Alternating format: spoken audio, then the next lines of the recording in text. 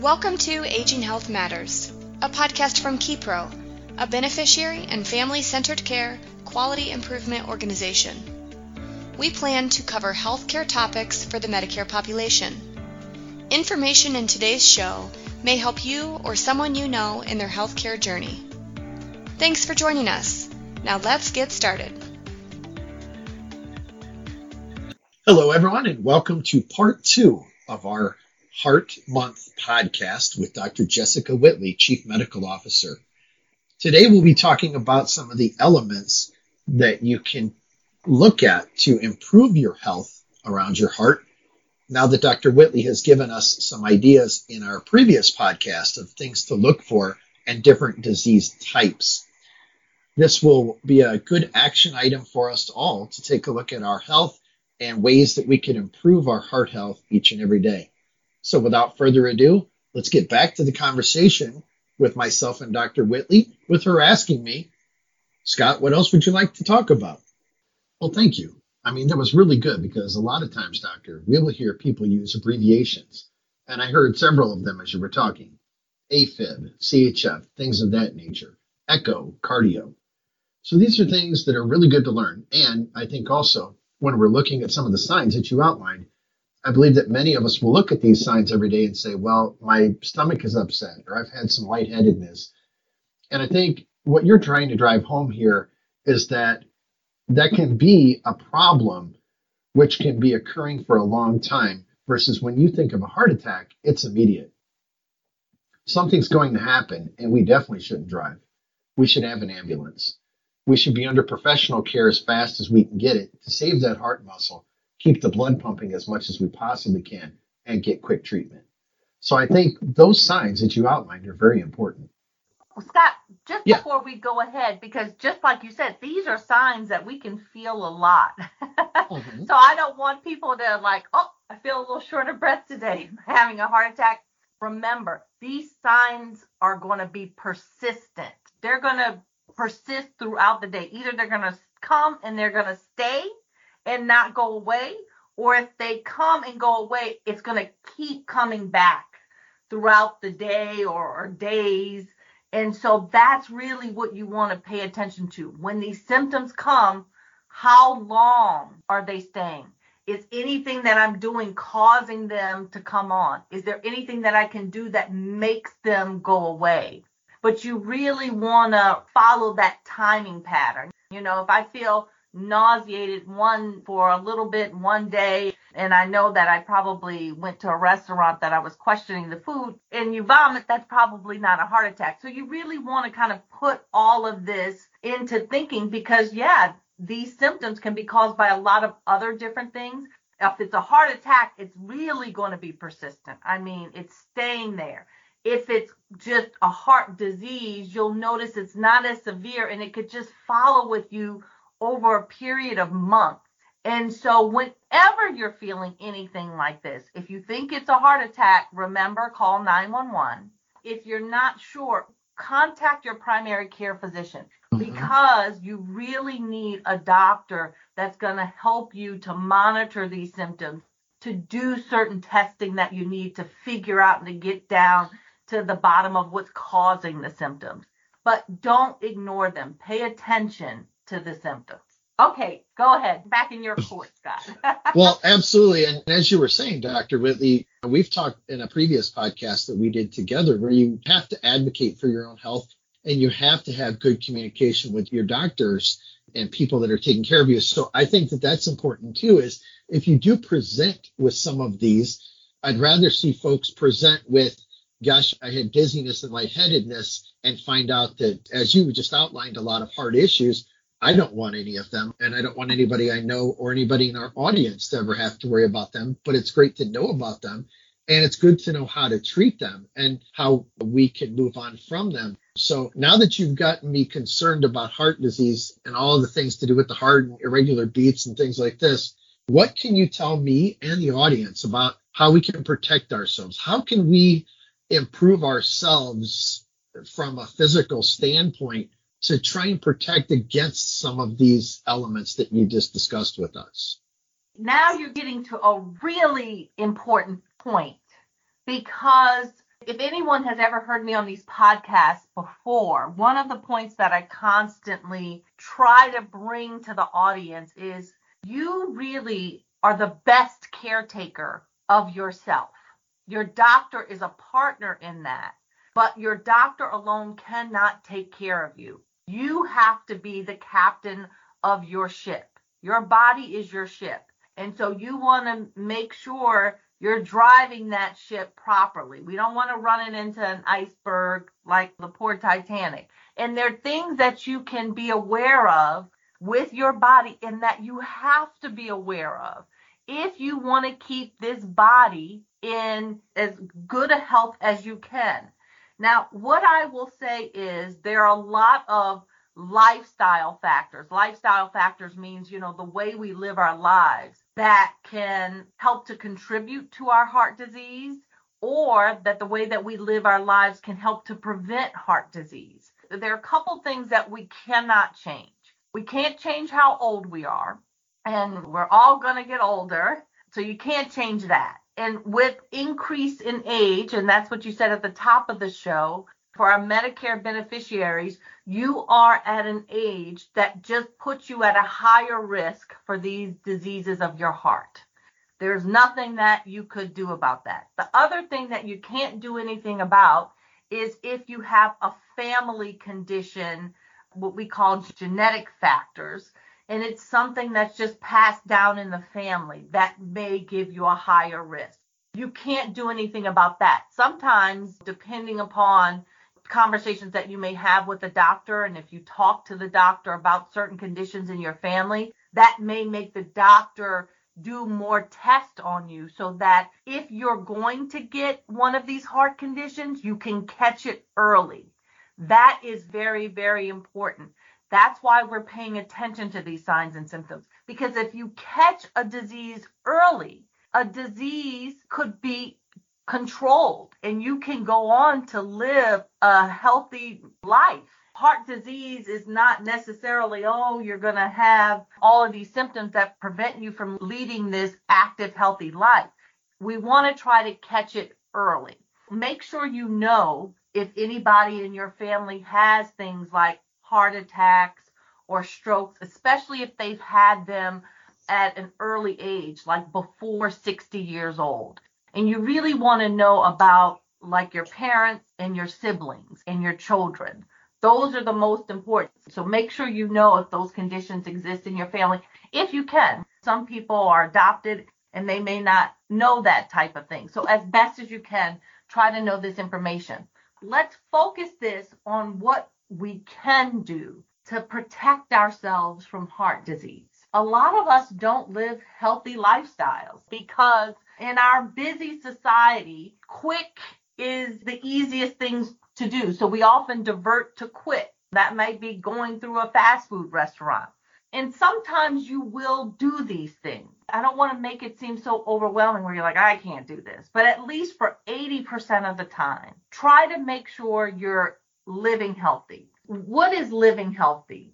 It's choosing healthy food and drinks, fresh fruit and vegetables. This could be frozen too. But try to get most of your diet from fruits, vegetables. You can have like seeds and nuts.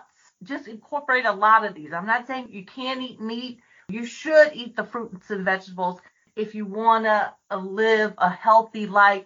You want to eat foods high in fiber. And you don't want them to have a lot of fat. You don't want to eat a lot of salt. And you definitely don't want to eat a lot of sugar in your diet. Finally, and these are just some quick things, a lot of fruit, a lot of vegetables. And then we want to go low in fat, and we want to go low in sugar, low in salt, and we want to go low in alcohol. So remember, you want to have low alcohol intake. The second thing we want to do is keep a healthy weight. So let's just get down to what is a healthy weight.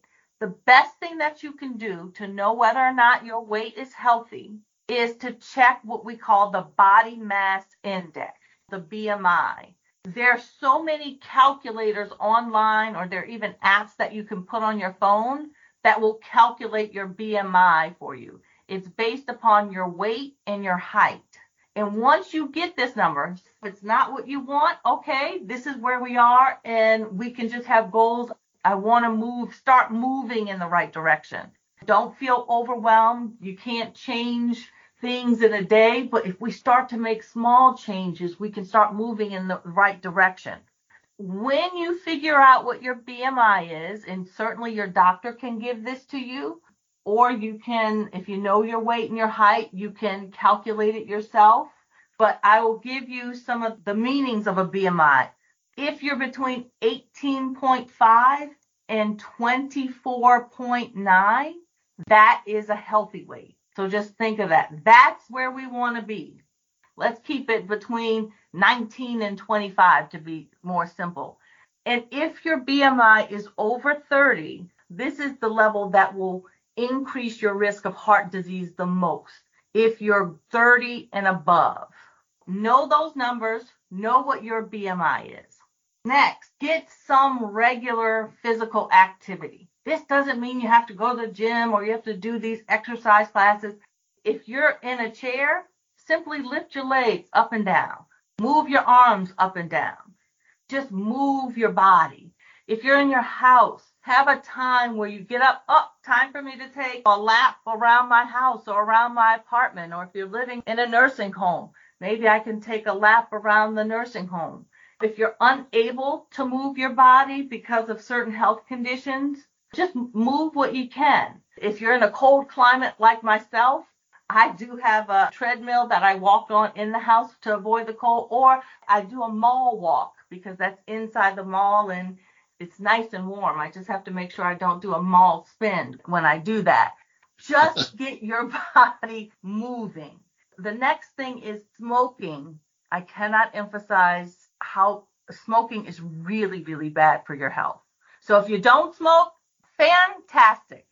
Don't start smoking. And if you do smoke, don't get overwhelmed, but let's start to try to move in the direction of how do I figure out how to stop smoking? It's going to take a plan. It's going to take a lot of effort. And this is, again, where you want to talk to your doctor to get some help. There are all kind of other resources out there. Smoking is very, very addictive. So don't feel bad if you haven't been able to kick the habit. So never give up on trying to stop smoking.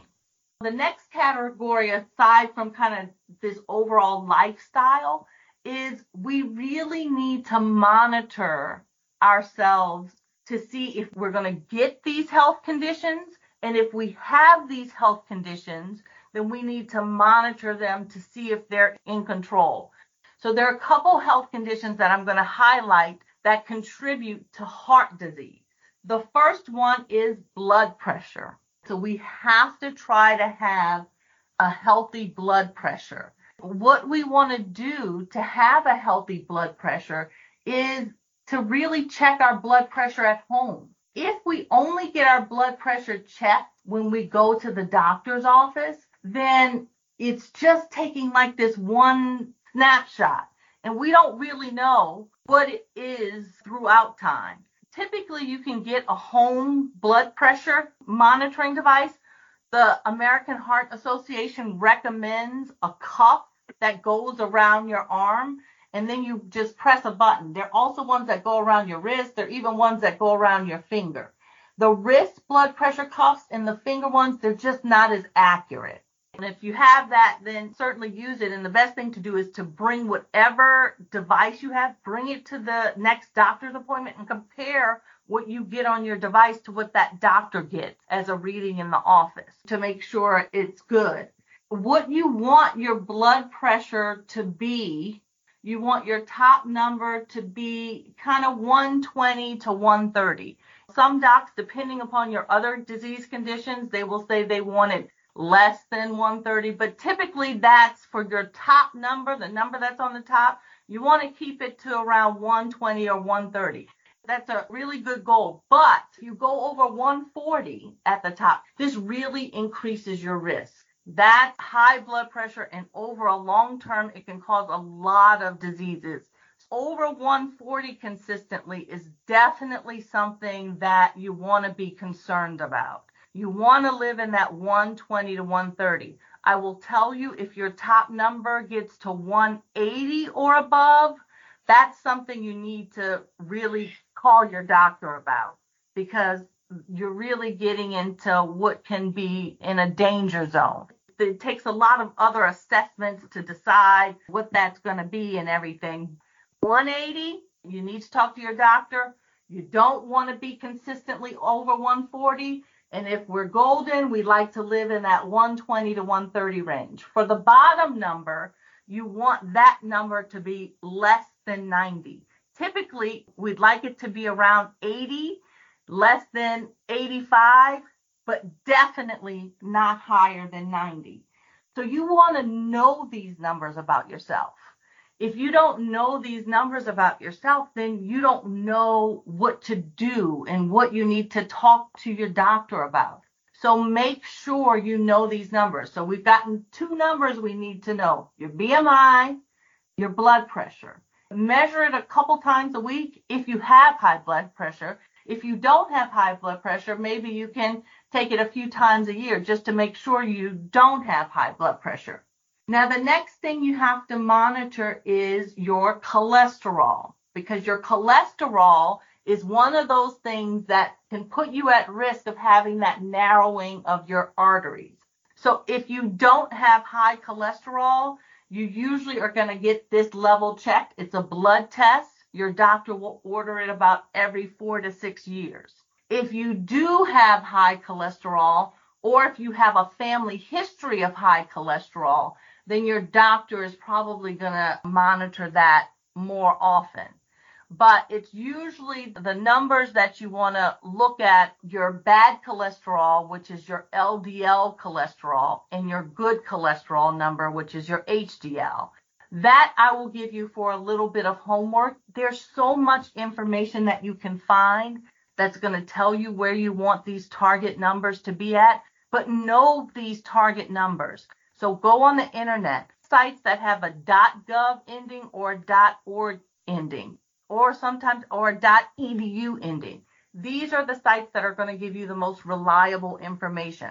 And trying to pay attention to time, and I know you're probably running out of listening space in your ears, I want to get to another condition that's really, really important: diabetes. If you have diabetes, it's so important to control your diabetes. And I'm going to tell you about another number. I talked about your BMI. We talked about your blood pressure. Cholesterol is a number, but I didn't give you targets for that. But I want you to look that up. That's homework.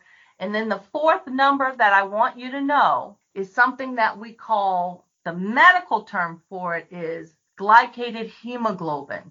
But oftentimes your doctor calls it either your hemoglobin A1C, or they simply refer to it as your A1C. This is another blood test, and it's going to tell you, one, if you don't have diabetes, it can help diagnose diabetes. And if you do have diabetes, it's going to tell you how well your diabetes is controlled. So I am going to give you some target numbers. If you do not have diabetes, a hemoglobin A1C, that means your hemoglobin A1C is less than 6.5.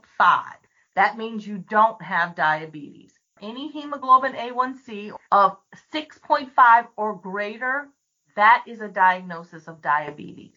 That is something that sometimes your doctor will check maybe with your annual physical if you don't have diabetes. If you do have diabetes, your doctor is going to check this A1C more regularly.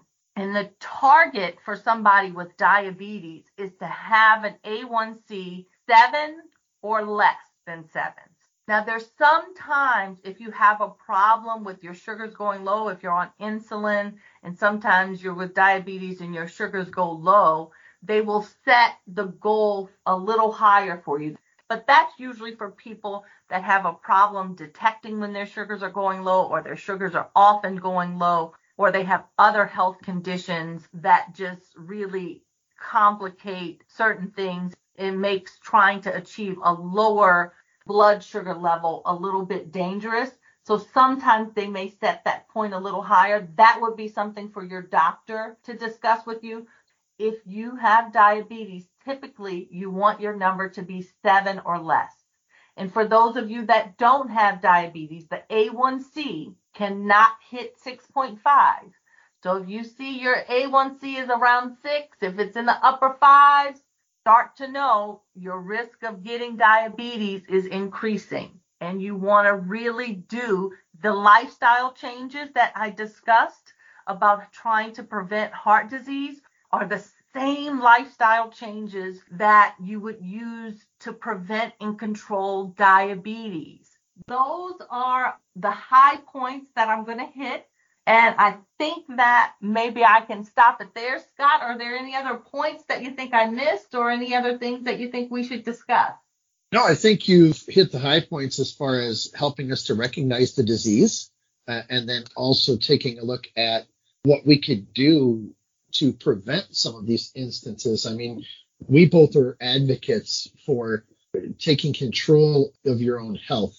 The modern healthcare movement is away from treating things reactively and going towards more proactivity. And things that you discussed in here today, such as cholesterol, blood pressure numbers, blood sugar numbers, these are all important factors that I think people have gotten more intelligent about. And I know our audience hopefully has educated themselves. And not, I really urge you to do that. It's something that we all should take better care of ourselves with. And to Dr. Whitley's points, to stop and prevent some of these things, I think is the biggest things. How do we protect ourselves and prevent this from getting worse for us? So I'm very appreciative of the explanation on all of our terms that we can hopefully all understand of the different terminology we've heard today. Dr. Whitley, CHF, AFib, heart attack, heart failure, things of that nature. So I really hope that the audience was as educated as I was with all of this. Even working in healthcare, I've learned some new things today. So thank you.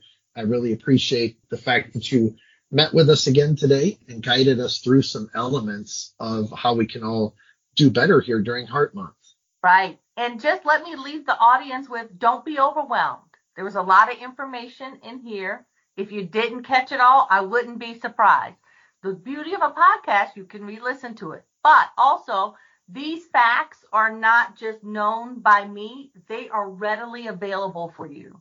Remember, .org websites, .edu websites, .gov websites. If you have a lot of these health conditions, taking on multiple lifestyle changes at once can be very overwhelming. Sometimes just start with one thing. Just remember that you don't have to be overwhelmed. We gave you a lot of information. You can listen to this podcast later, or you can browse the web, or you can talk to your doctor and get this information. Try to make changes a little bit at a time. Those are usually the most effective changes when you just make them gradually. So I want to leave the audience with, don't be overwhelmed. Just decide, what am I going to do? But please try to pick one action that you're going to do to make yourself healthier.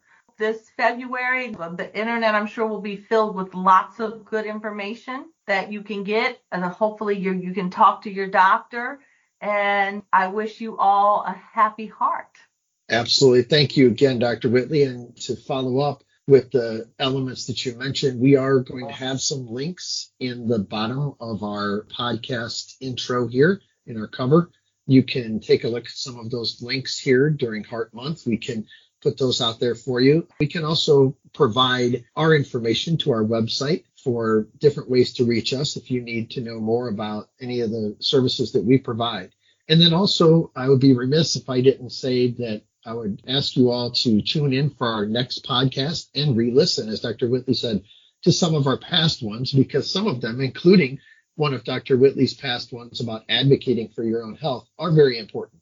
Besides anything that Kipro can do for you in the appeals review or immediate advocacy area, is also you taking control of your own health and being the healthiest that you can. So I too wish you a happy Heart Month, and am very glad that we were able to spend some time together educating folks a little bit, Dr. Whitley. So thanks once more.